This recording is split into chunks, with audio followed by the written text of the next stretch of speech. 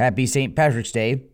I'm Maddox Mercury, and this is the 76 Seconds of News for Wednesday, March 17th, 2021.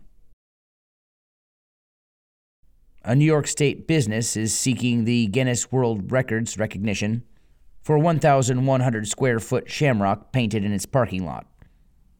The Mill Ridge Inn, situated in Oyster Bay, Long Island, said that the giant shamrock was designed to be larger than the concrete shamrock that has been in place in an O'Neill, Nebraska parking lot since 1993. The O'Neill shamrock is the world's largest, but there is no current Guinness World Records for the world's largest shamrock. The Mill Ridge Inn and the town of Oyster Bay officials said they previously broke O'Neill's record with a 1,000 square foot shamrock painted in the inn's parking lot in March 2018, but they did not seek the Guinness record. The new landmark was unveiled to coincide with today's St. Patrick's Day celebration in the town. A day of drinking, at least for me, amidst my liquorless Lent. After a Guinness, I shall now drink a green beer. Maybe you should too. Where do you get the stuff?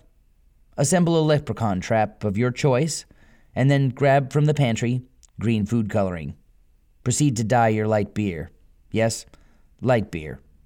Guinness is a dark, dry stout that originated in the brewery of Arthur Guinness at St. James Gate, Dublin, Ireland, in 1759. On the 10th of November, 1951, Sir Hugh Beaver, then the managing director of the Guinness breweries, went on a shooting party by the River Slaney in County Wexford, Ireland. After missing a shot at a golden plover, he became involved in an argument over which was the fastest game bird in Europe, the golden plover or the red grouse. It is the plover.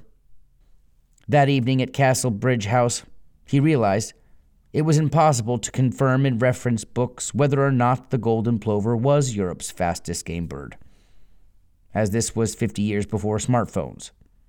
Beaver knew there must be numerous other questions debated nightly in pubs throughout Ireland and abroad.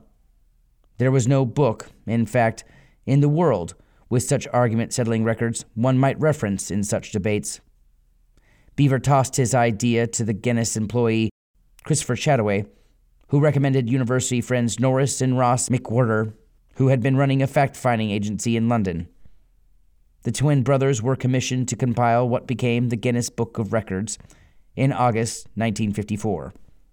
1,000 copies were printed and given away, and the book itself now has its own record as being the most sold copywritten book around the world. In 2007, the beer makers parted ways with the record-keeping franchise. But if you want to break a record on your St. Patrick's Day, here's a good place to start your attempts. When Miss Istvan was a child in Hungary, she never owned a teddy bear. But how things have changed. As an adult, she now holds the record for the largest collection of teddy bears in the world. She has a collection of 20,367.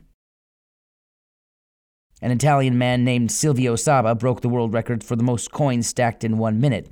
His tower was 69 coins high. Not tall enough? How about 125 scoops of ice cream? An Italian man named Dimitri Pansiera balanced 125 scoops of ice cream on just one ordinary cone. Normally, you need running shoes to set a speed record, but Andre Ortolf recently raced off with a record for the fastest 100 meters wearing clogs at a speed of 13.16 seconds, smashing the old record. Andre also holds the records for the most jelly eaten with chopsticks and the fastest to assemble a Mr. Potato Head blindfolded. The Guinness World Record for drinking Guinness, or beer rather, is held by the American Stephen Petrosino, drinking a liter of beer in 1.3 seconds in 1977 at a bar called the Gingerbread Man in Pennsylvania. And that, as they say, is the rest of the story. Good luck to you this year, 76ers. I'm Maddox Mercury. Good day.